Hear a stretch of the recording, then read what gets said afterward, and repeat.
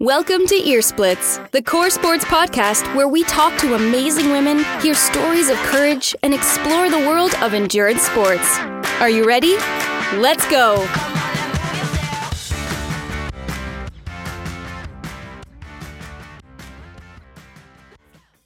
I lost out on being an age group champion and also a Kona slot at Ironman Texas in 2018 because a young woman in my age group cheated by drafting during the whole bike course. Thought it was really telling though because she ended up coming in almost last in our age group in Kona that year because she couldn't hold her own without cheating. So I think it's always better to train hard and train honest and let the race course bring out the best in you and not try to cheat it. It was the Australian Long Course Championships, and I knew I had a shot at a podium finish if I focused on my strengths. The swim was really rough and didn't go well, but I knew I had the ability to ride stronger than the girls in front of me out of the water, so I went to work. By the second lap of the bike, I had caught one of them and put a surge on as I went past. Or so I thought. This particular female, for the remainder of the 56-mile bike, continued to blatantly slit on my wheel and draft off me. It was so noticeable that even riders going in the other direction were yelling at her to stop cheating. It was so frustrating and disappointing at the same time because she obviously didn't care what she was doing was wrong. Welcome to the Core Sports Podcast Ear Splits. I'm Reg Holden. And I'm Kebby Holden. And today we're covering an icky, and I suppose if you think about it, really fairly disgusting topic. Yeah, definitely an unpleasant topic. We're going to be talking about cheating in endurance sports, and we've got two very interesting guests that have a lot to say on the topic. We're going to be talking to Derek Murphy, who is the founder of MarathonInvestigation.com, as well as a sports psychologist and ultra runner named Addie Bracey. Yep, and before we get to the interviews, let's dig in just a little bit. And we've blogged about this in the past. We posted on social media, and we support the anti-doping groups, Clean Sport Collective, and others. But Kebby, what is it about doping, drafting, and the other forms of cheating that get you so fired up? Besides the obvious injustice of it and not keeping a level playing field, it really bums me out. I have friends and know other athletes that have been cheated out of a Kona slot or a podium slot, even though they worked really hard and that's what they were going for, but by somebody who cheated, whether by literally or figuratively cutting corners. Yep. And that's just sad. Yeah, no, I agree. And there's a selfishness to cheating that it's absolutely infuriating. 100%. Yeah, because you think about it in life, if you cheated to, say, get your driver's license, you end up with one more driver on the road, probably a bad driver. But in sports, it's a zero-sum game. And in other words, if a cheater gets a Kona slot, then it 100% means that someone who raced clean is left out. But give me your opinion here. Is all cheating equally bad? In other words, is a drafter as bad as a person who takes performance-enhancing drugs? I think at some point, none of it's okay. It's 100% wrong 100% of the time.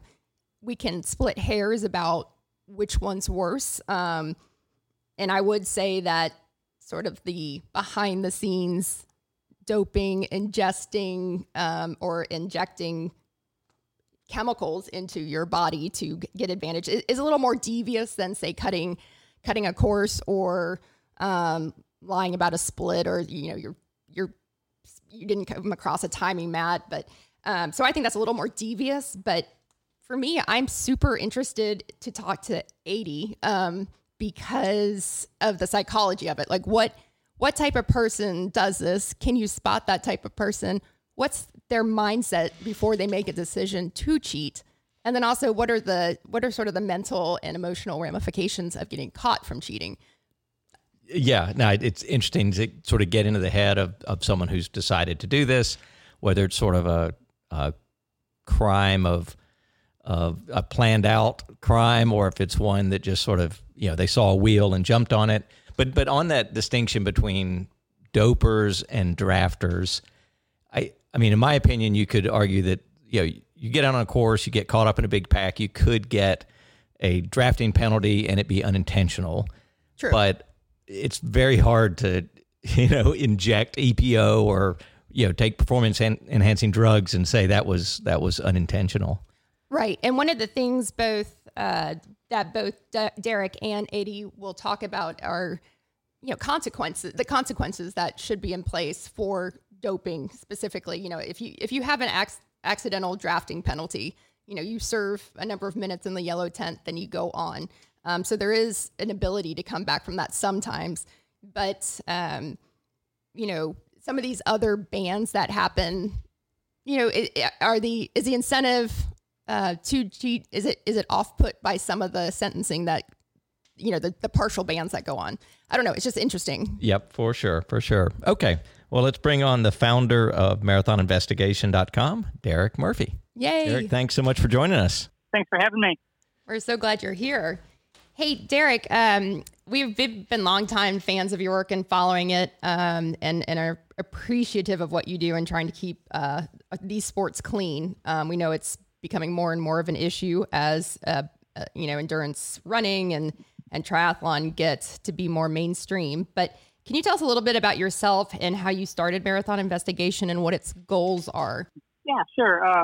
Basically, I kind of started Marathon Investigation. I've been kind of involved in business analytics, looking at data, kind of stuff. So that's kind of my background. I was been a numbers guy and kind of tinkering in Excel and websites and stuff. And I've been a runner for probably about 20 years, off and on. And so what kind of started Marathon Investigation was just really, I see, on the message boards, stuff about, some cheating in marathons, whatever. And a couple stories, just got a lot of attention on the message board. So I was kind of curious, kind of piqued my curiosity. I thought they were fascinating as to why are people going through so much to cheat at marathons. And then my next question was, well, is this commonplace? We're focusing on these couple cases, is there cheating in every race? How frequent is it? So that's why I kind of combined my two worlds and, tried to figure a way to look at the data to get an idea of how prevalent, cheating was. And so that kind of led me to do a deep dive into the Boston, the 2015 Boston Marathon and kind of look back and figure out ways to detect cheaters. And, and I found a bunch. And even before that, I found just kind of, I pull up results from websites, where it kind of lists, what gives you the full list and splits. And I just found a lot of odd looking stuff without even really trying. So that's when it kind of, got my curiosity to say, hey, how come we're allowing these results to stand? And, what are people gaining from it? And it just led to a lot more questions that I've been trying to answer for the last few years. Right. And I think a lot of people, you're answering a lot of questions a lot of people have.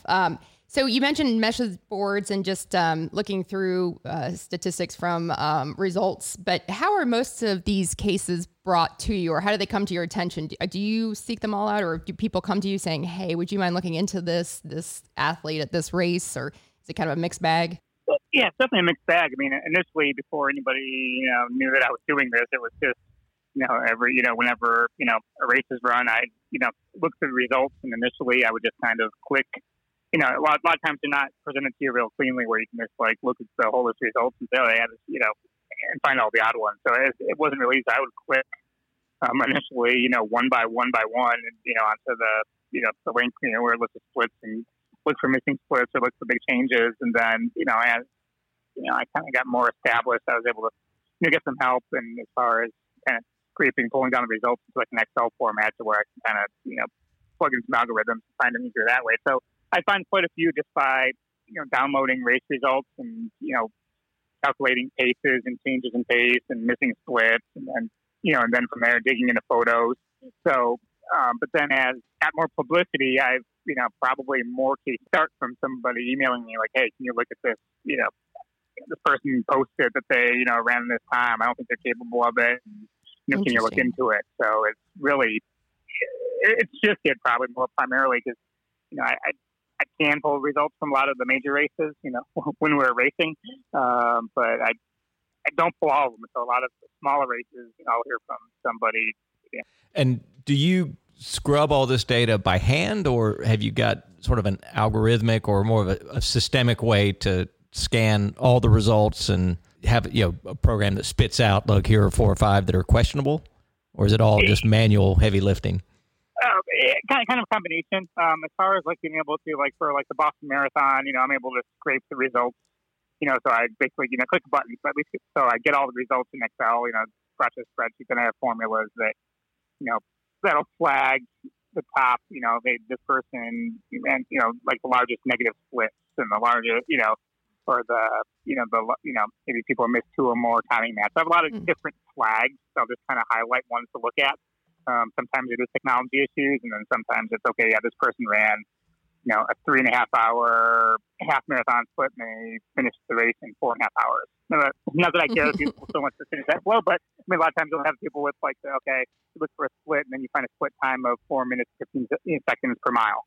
So you're just looking for these impossible type stuff and the big changes in pace, especially somebody who's speeding up significantly over the race, and you're running world record type paces over certain splits. Right. And you also know the course. Okay, here's a split where there's an opportunity, somebody to easily cut. As I've learned, there's always in places where you don't think it's possible, people find ways. Right. There's some that are obvious little out and back sections, where someone can cut off a couple miles. You look for changes in pace over those. So so it's a combination.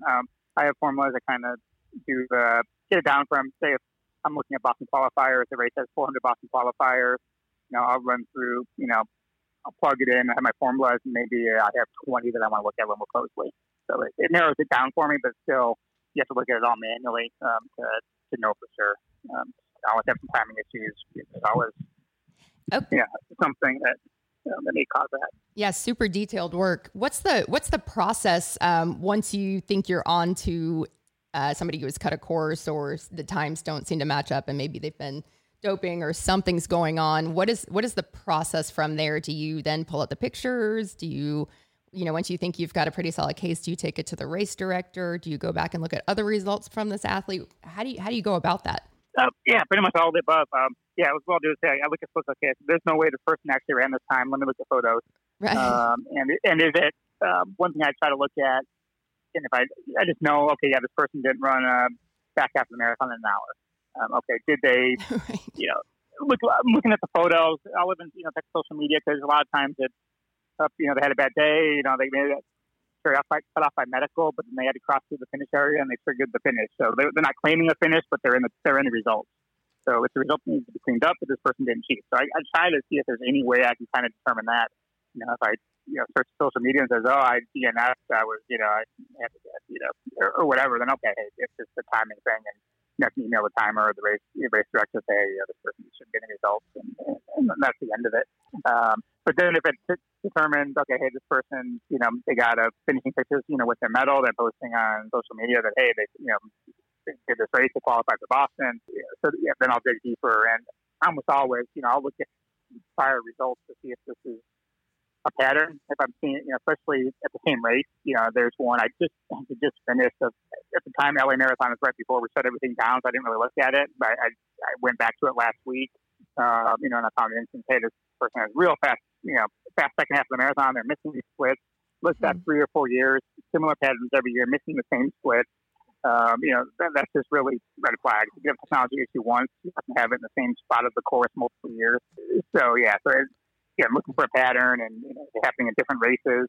And sometimes you'll have someone who misses a lot of splits in a lot of races. And when I started, I'm like, oh, okay, yeah, this person definitely cheated.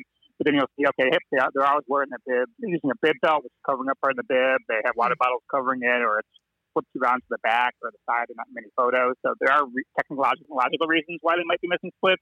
So I try to keep that in mind too. Yeah. Obviously, this person's cutting, and then it's a matter. Yeah, I'll contact the race director, and then if it's something where it's okay, maybe I'm going to write on this. I'll contact the runner. Gotcha. Well, let's as part of this podcast, we talked to a sports psychologist named Addie Bracey, and we were asking her to try and get in the head of cheaters. And also, we live here in Hollywood. I don't know if we're in Los Angeles, and we see this far too often with celebrities and people in power, that when they do something wrong and they're caught, and it sort of follows a pattern. First, there's this, deny, And then if that doesn't work, then they start attacking the person that accused them until the proof is pretty much overwhelming.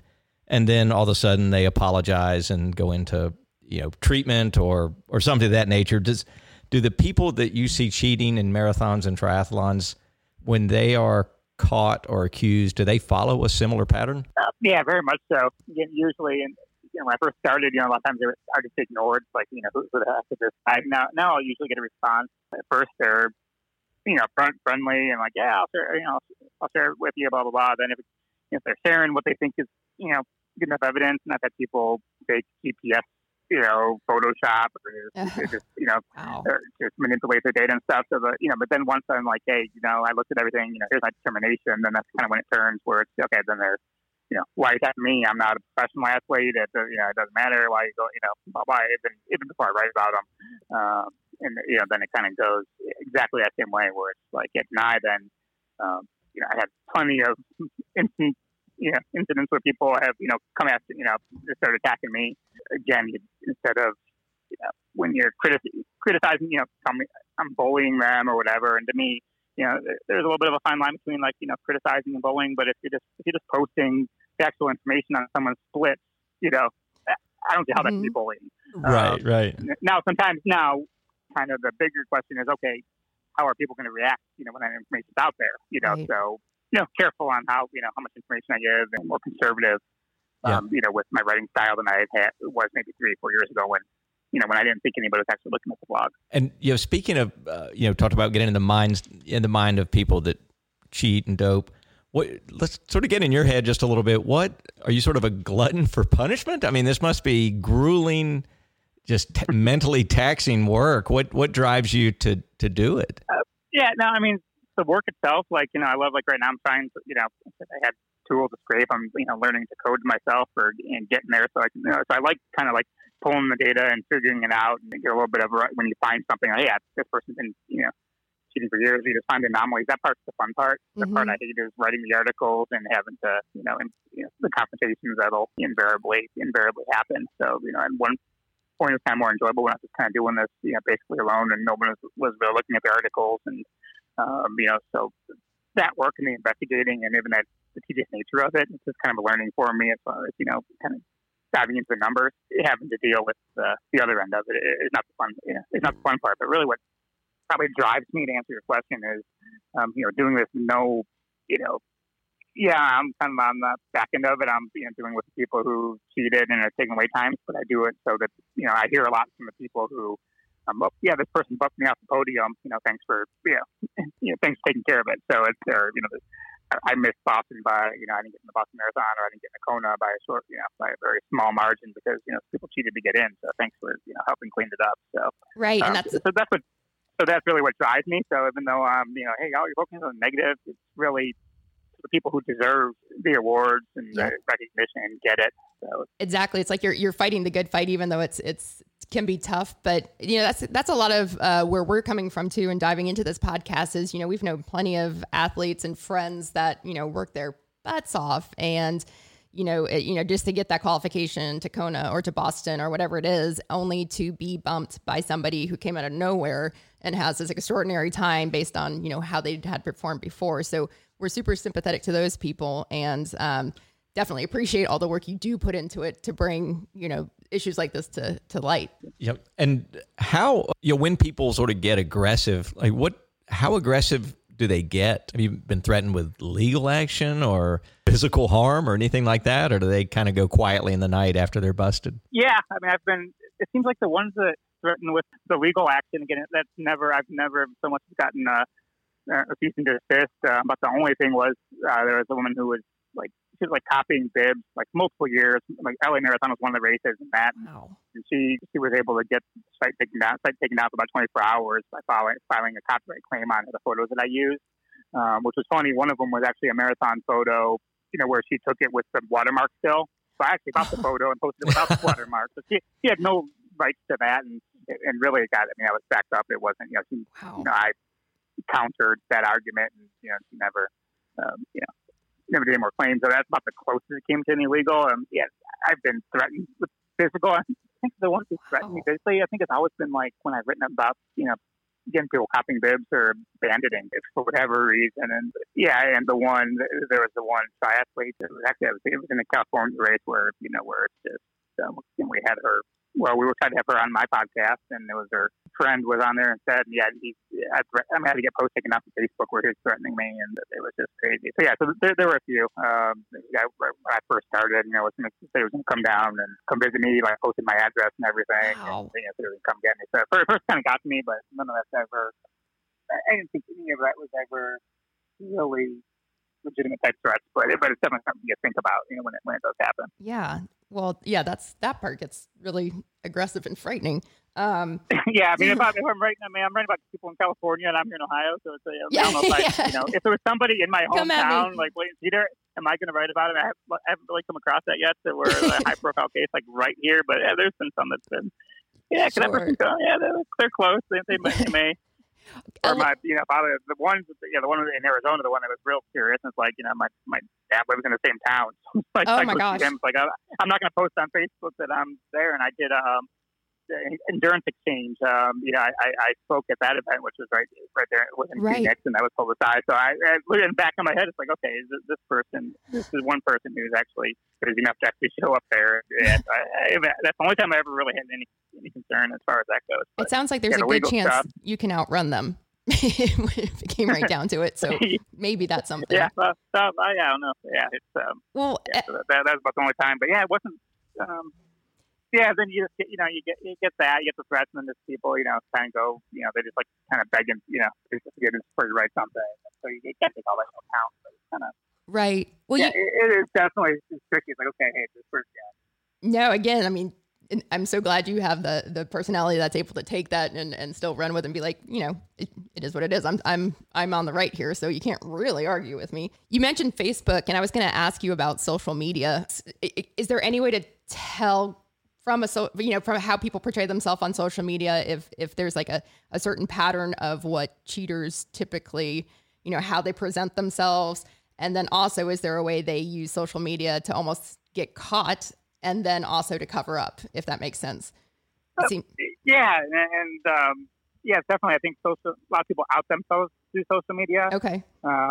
Where it's, someone cheats and runs past time and never really says anything about it, it's less likely somebody would really know. But if it's, if you cheat and you're immediately, posting your selfies and saying, I qualified for Boston, and you're in a running group and everyone's like, he doesn't run that fast. He doesn't run that fast. Let me look. And so, right. Again, not seeing everybody. I mean, there's plenty of people who post every single run on social media and they're completely legit. But then I think at the same time, you have those people are probably more apt to, if they're having a bad day, I said, I've been talking about this race on social media for months. I mean, it seems like those people are more susceptible to kind of giving in and, maybe, having a bad day instead of admitting they had a bad day to cut a course and, embellish their time, kind of thing. So I think, you hear a lot, like, people like, I'm going for like world records. Like I'm interested in like a lot of like cross country runs and like those records and in cases people, you have these people who tell out qualified to say they're going for a record. It just seems like the higher likelihood that, okay, when they realize they're not going to do it, then okay, they're going to fake their way to it. So I think it's a lot of that. Yeah, definitely. I don't know if cheating's more prevalent because of social media, but it's definitely easier to catch people now than it would have been in the early '80s before the internet. Where, right. Results weren't posted for everyone just to look. You can go into work and say you ran, a 2.5-hour marathon, and nobody would question. They might question you, but how the heck would they know? How would they find out? Right. If you're lying or not. Well, so now it's all the data is everywhere, so it's a lot harder to cheat. I think there are still smaller races, without all the timing and all that stuff, and that's kind of the ones where it's, I have plenty of results. I'm like, I don't believe this person, based on their results, is capable of what they did, but there's nothing I can. The person didn't post on Strava, and there's no timing splits. I can't prove it, but just like, okay, I know it, but I can't prove it. Well, Derek, the first time we really, started getting familiar with our work, and I almost am loath to bring this up, but for CORE, one of our ambassadors, this is about 3 years ago now, was found by you to be cutting a course in a half Ironman. And like Reg said, we've been kind of ever since then, just delving into, what makes somebody do that. And this ambassador clearly had some issues that were not, we did not know about. We don't, we have a team of 100 girls and we don't get to meet every single one. And a lot of the, we know a lot of them through their social media or their application or through friends of friends. And this particular ambassador at the time was beloved by our team, was always super helpful on social media. She was a gem. And so when we found out what she was doing, it was a complete shock to all of us. And it was such an interesting, psychological thing that she could present herself so dramatically one way to everybody she interacted with, but then behaved in a manner that was completely, and this athlete had, it was for a middle of the pack finish. It wasn't even for Kona qualification, right. It was so bizarre to us. And so have you learned anything about like what really makes somebody cheat? Is it a certain type of personality, a certain mindset? Can you tell beforehand?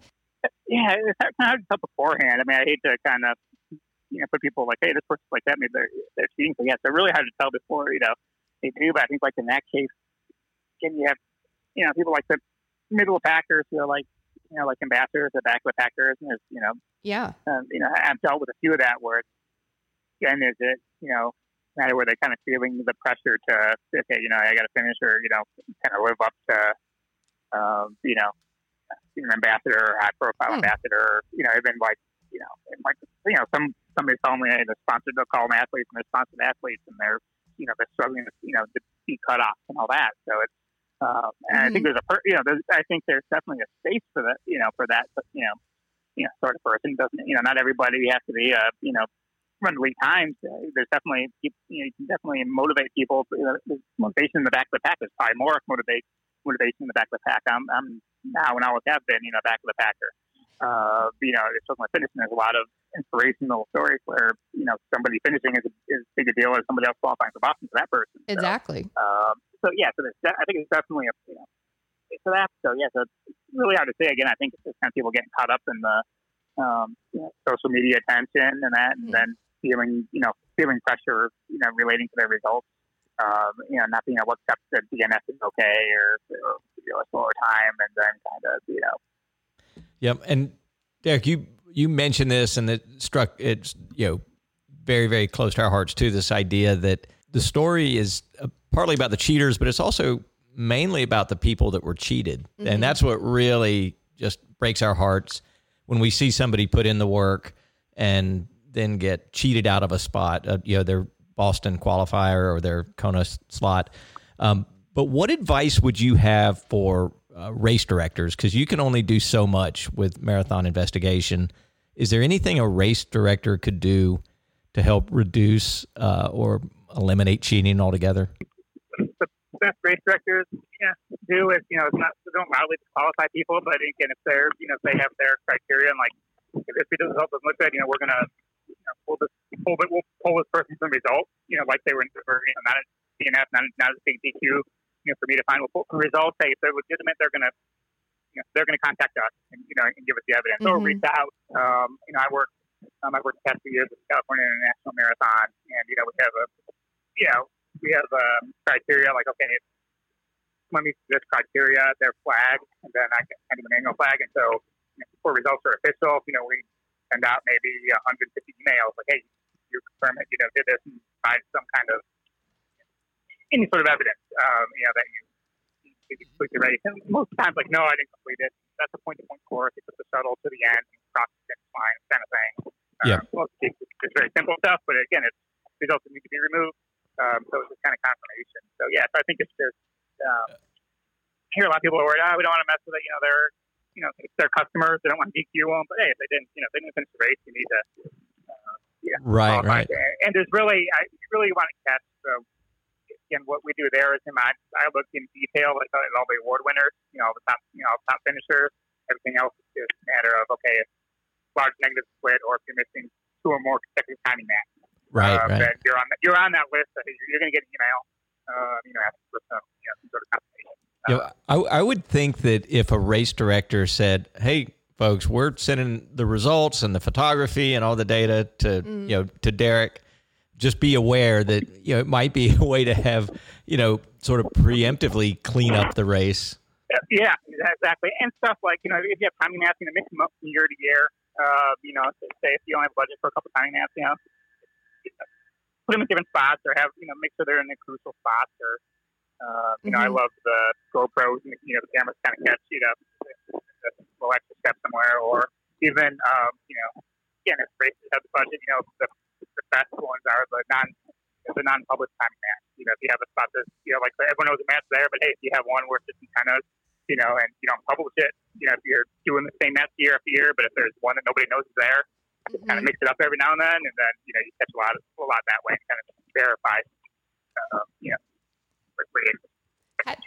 there's a lot of ways, but if you have a runner call and ask you, hey, where's the timing map this year? And that happens, and I've some people cheated who called ahead, and where it's been like where races have announced to your point, they announce, hey, we're going to have extra timing, we're just announcing it, you're going to be on the lookout. That just kind of stops that. I know some public cheaters have been once it's been announced, suddenly the person didn't show up to the race. Or, yeah, those are good. Really good there's a lot of ways. So I think it's definitely kind of the could be that could be a whole new consulting arm for Marathon Investigation. Where to put your build your checks in.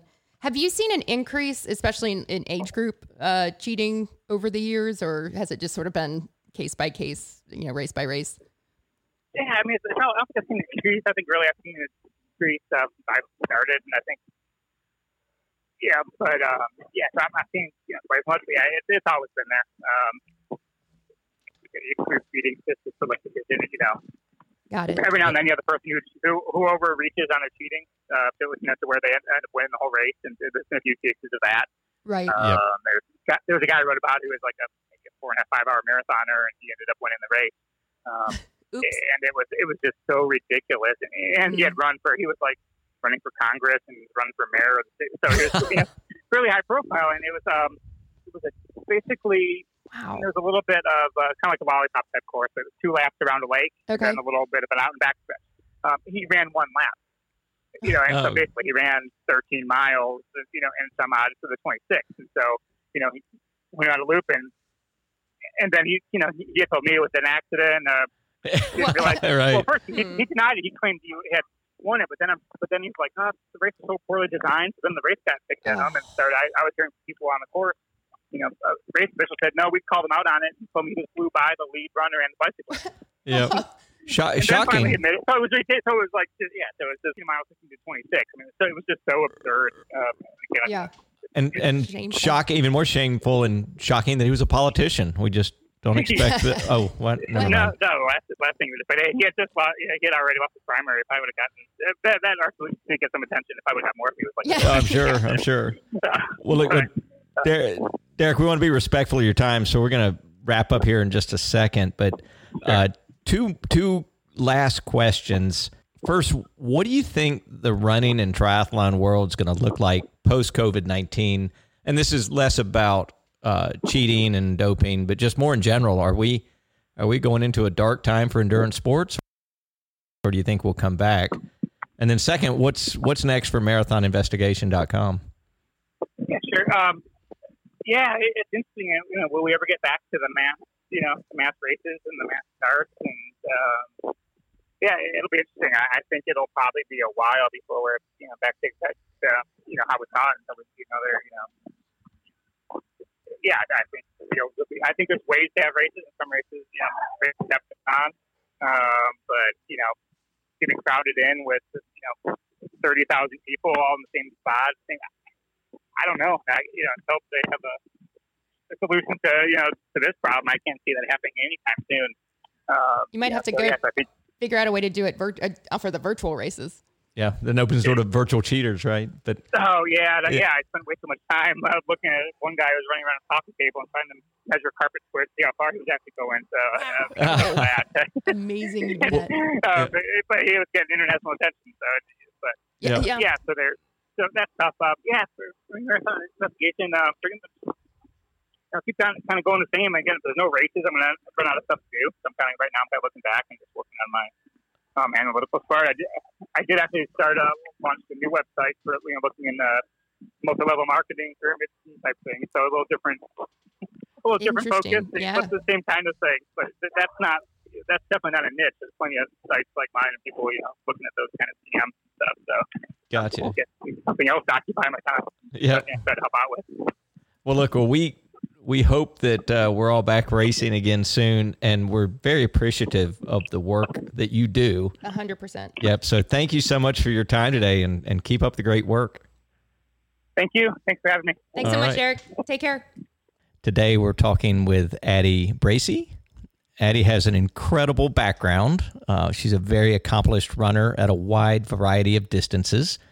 And to that point, she made the Olympic trials 3 times. That's pretty stunning right there. Yeah, once in the 10,000 meter distance, twice in the marathon. And speaking of marathon, she has a personal best time of 2:35. That's insane, Addie. Yeah. That's incredible. And I think 26.2 miles might not have been enough, so she got into ultra running, finished 9th place in the Western States 100-mile race, and was runner-up at the Leadville 100-miler. And just to be clear, that's running, not a cycling century. And not a flat course at all. Not at all. Not at all. And we want and will talk about her athletic background, but we asked her to join this podcast for her brain. She's a coach, has a master's degree in sports psychology, and we think's the perfect person to help us try and understand the mind and motivation of athletes who may take the saying win at all cost too literally. So let's say hello to Addie Bracey. Addie, thank you so much for joining us. Yeah, thanks for having me. We're so glad you're here. Thank you. Again, I have to give you props 3 times for the Olympic trials in very different distances, the 10,000 meters and the marathon. That's amazing. Oh, thanks. Yeah. So it feels like another lifetime ago when I think about it sometimes, because it's such a long time ago. And I feel like I've entered a new sport in the last 5 years, but yeah, it's certainly something I'm proud of. With the ultra running? With the ultra running. Yeah. Yeah. What's your favorite distance at ultra running? I'm pretty intrigued by the hundreds, and maybe that's my kind of obsession with, the mental game. I think the longer you go, the bigger piece of the pie that becomes. And, you can't just rely on your physical abilities and training when you're running 100 miles. So, and you're left with your own self for a good while. Oh yes. Long time, many hours. So I've been really intrigued by it. Cool. I admire that so much. I'm going to bring it back a little bit, though. We touched a little bit on your resume there, but we really only skimmed the surface. Tell us a little bit about your athletic and academic background, how you got into the running, and then how you got into the psychology aspect of sports. Yeah, of course. So I have always been a runner for as long as I can remember, and, did the whole, high school running, and ended up going to the University of North Carolina as an athlete, and ran 3 sports, cross country, indoor track, and outdoor track during my time there, and finished a solid athlete, but, I wasn't winning national championships or anything like that, but had a hard time kind of wrapping my head around quitting the sport when I was still getting faster, just because I wasn't in college anymore. Right. I think that happens to a lot of college graduates that are for sure. Yeah. So just kept training on my own afterwards, and I ended up making the Olympic trials in a couple of distances a few years later, and kind of rode that out for a while and had some success. And during that time, I guess on like the professional side was, getting into coaching, and did some college coaching, some high school coaching. And ultimately, I guess with my own experiences as an athlete and then also as a coach, I started to recognize kind of this trend in the mental side of performing. So the topic, like we mentioned, it's an icky subject, but we're going to talk about cheating, and with CORE, we have ambassadors, and we, on too many occasions to count, we've seen people, our ambassadors and friends, put in an enormous amount of work, and then lose out to someone who later on got busted for doping or cutting a course. Cutting course or drafting. But so there's this feeling of sadness that just overwhelms us when we see somebody who played fair and then gets cheated out of, a Boston spot or a Kona qualification or something. And I can certainly, as perverted as it sounds, like if someone is doing this for money and you're a borderline athlete, you can see there, if you're a baseball player and they're, you're going to get cut, but you decide to dope. Because you have millions. Yeah, millions of dollars on the line is certainly, that doesn't make it right by any stretch, but at least I can understand that mindset. But what are your thoughts on people in amateur sports, age groupers in triathlon or age groupers in running, cheating? Why do you think people would do that? Yeah, I mean, I think it would, definitely be hard to make, obviously, like a blanket statement about that. And as you mentioned, I mean, I haven't done like any kind of formal research, but I've obviously witnessed a lot of what you're describing and seen it in my own sport as well. And I guess in that context, I would be curious, from my profession, I guess, knowledge of what I know about, I would be curious about the athlete's relationship with their sport in terms of how big of a piece of their identity it is. And I guess more importantly, how much of their self-worth they kind of derive from their results. I would assume, I would almost be willing to bet in most contexts where an athlete is doing some of the things that you're describing, it probably isn't a super healthy relationship in terms of deriving their self-worth, from what their result means, and being willing to do anything, to make sure the clock reads what they want it to, or to hit the qualifying time that they want. Again, that's a blanket statement. That would kind of be my assumption. And I totally agree. There's definitely a difference when you hear stories about professional athletes. I mean, a lot of times that's coming from organizational pressure, sponsorship pressure. It's a much different conversation. And I agree, it doesn't make it better or worse or, anything like that. But I agree. I kind of have an intrigue too in the athletes that you're risking a lot with maybe not a ton to gain other than a result. And so that would lead me to believe that there's probably some kind of power that they're giving to their results that maybe isn't healthy. How do you think an athlete rationalizes that decision to either, cut a course or, take a supplement that's a little iffy or, like the Tour de France, dope on a larger scale? I know that's like you said, that's more sponsor and federation, but what do you think's going on in terms of that, making that decision that says, I'm going to do it. I'm going to do it. It's worth it. Yeah. And again, it's so interesting to talk about, like we're doing the kind of two different camps of, quote unquote dopers, the professionals and the ones where there is a lot on the line. But more and more, like you're describing, there are people who are, not just doping, but, cheating, that there's not really that much at stake. And I think that there's different, it's just like a totally different situation. I think at the professional level, I think one way to rationalize it is I think people can kind of tell themselves that everybody else is doing it, or not necessarily think they're doing something that other people aren't. Especially, I can't necessarily speak to cycling because I'm not a cyclist, but it seems like maybe it's a little like the high level, or at least used to be more quote unquote the norm. And I think there's like a less guilt involved. But yeah, at the amateur level, that's obviously not necessarily the case. Most people don't have access to that kind of thing.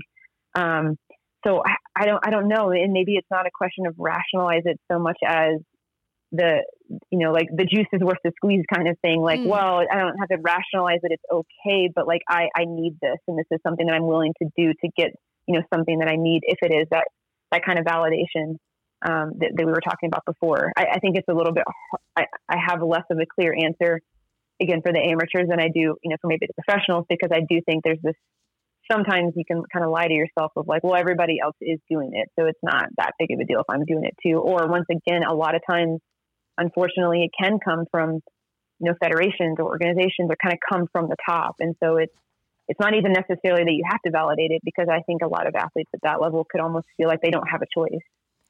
Well, speaking of the amateur level, without those, more professional pressures, are you able to say that that somebody is that decides to cheat or dope or whatever it is has that's almost like a personality trait? There's been there's indicators along the way as they've grown up and gotten into the sport, or is it something that a certain situation or result was so hard for them that they thought it was okay? Was it a single time choice to be like, I'm going to do something about this? Or was it sort of a slippery slope over the years? Is there a way to quantify one or two of those? I think that's a good question, because I think, again, kind of preparing for this conversation, I was kind of thinking on some things. And I think, again, like at the higher level, sometimes it's not, from the stories I've heard, not, like personal stories, but people, when things come out, you see it's not necessarily, most of the time, not all the time, but most of the time, it's not like these professional athletes are going out and seeking this. They're not making this decision of like, this is something I'm going to do. Let me go out and seek this resource. A lot of times they're exposed to it, or a teammate's doing it, or a coach provides it, or something like that. So it's not, again, it's not better, but it's not necessarily, in my mind, always as much of like a super active, like this is something I'm going to go pursue. And at the amateur level, I would assume, again, I'm making some assumptions, I would assume it has to be a little bit more like a decision that you make and something that you seek out. It's not probably something that you're just coming into contact with on a daily basis, or like this resource just presents itself. Addie, in the, I don't know if I want to call it a continuum, but in the sort of dictionary of cheating, it comes in a lot of different flavors. There are people who cut the course in triathlon. Sometimes you see people that get too close to the person behind them and get the benefit of a draft, so they're drafting. And then there are people who, inject or EPO or ingest a banned substance. Do you think that the mindset is different, or the personality type is different for the different types of cheating, I guess? Yeah, I mean, I would definitely think that people could almost, there's almost like tiers, like, well, I'm not, maybe I cut the course a little bit, but I wasn't doping. So, maybe there's like some more gray areas, or at least, some people could perceive them as gray areas. I think, again, it comes back to kind of what I was mentioning before, when someone is going to the extreme of, taking a banned substance, assuming it's intentional, that is a more active pursuit. And if, you see an opportunity to cut, a couple, meters or 100 meters off a course, or, you're drafting off of someone, it's more like an opportunity presents itself. And I think there probably is, it's like almost, it's not like you're seeking this way to cheat so much as you're trying to resist the temptation to take advantage of this opportunity that's presented itself. That's like probably not the right thing to do, but here it is in front of you. So I would imagine that, that could be more of a gray area for some people, or I could kind other of see people are doing the same thing, I bet. Yeah. And that, X thousands of people that are involved in that event. If we get back to live racing someday, we hope we do. God willing. Testing, blood testing, and then having marshals out on the course to track and prevent cheating. That's expensive. And I guess if I was a race director, I would want to do enough, but that's money out of my pocket if I have to pay a lot of people for drug tests and marshals out on the course. Is there anything from a psychological standpoint that event owners could consider doing to minimize cheating and sort of take that mindset away from the competitors? Oh, that's a great question. I mean, I feel like that's such a, question that a lot of sports are asking right now is, how to make this better. I don't know. I think the one thing I always go back to, and this doesn't fall necessarily on the event directors, because you're right. If you're not doing testing, it's kind of null. But I think that a lifetime ban for, even if that's cheating, even if that's cutting a course, I think making the consequences higher and the stakes higher could cause people to not be willing to take as many risks. I like that. I like the, there's got to be an incentive not to do it at the same, exactly. Yeah. And I mean, I don't know, I guess in my sport, it's not as common. So is there a consequence? Like if you did get caught cutting a course, do you just lose that result, or is there like an actual consequence for that? Like moving forward? Yeah, I think for something like drafting, it's just a brief penalty, and then cutting a course, you lose that result. And then, if you actually, like we said, ingest, a performance enhancing drug, then it's a little more severe. It can be, 6 months, 2 years, 4 years. And that also depends on whether you're a professional or an age grouper. Yeah, exactly.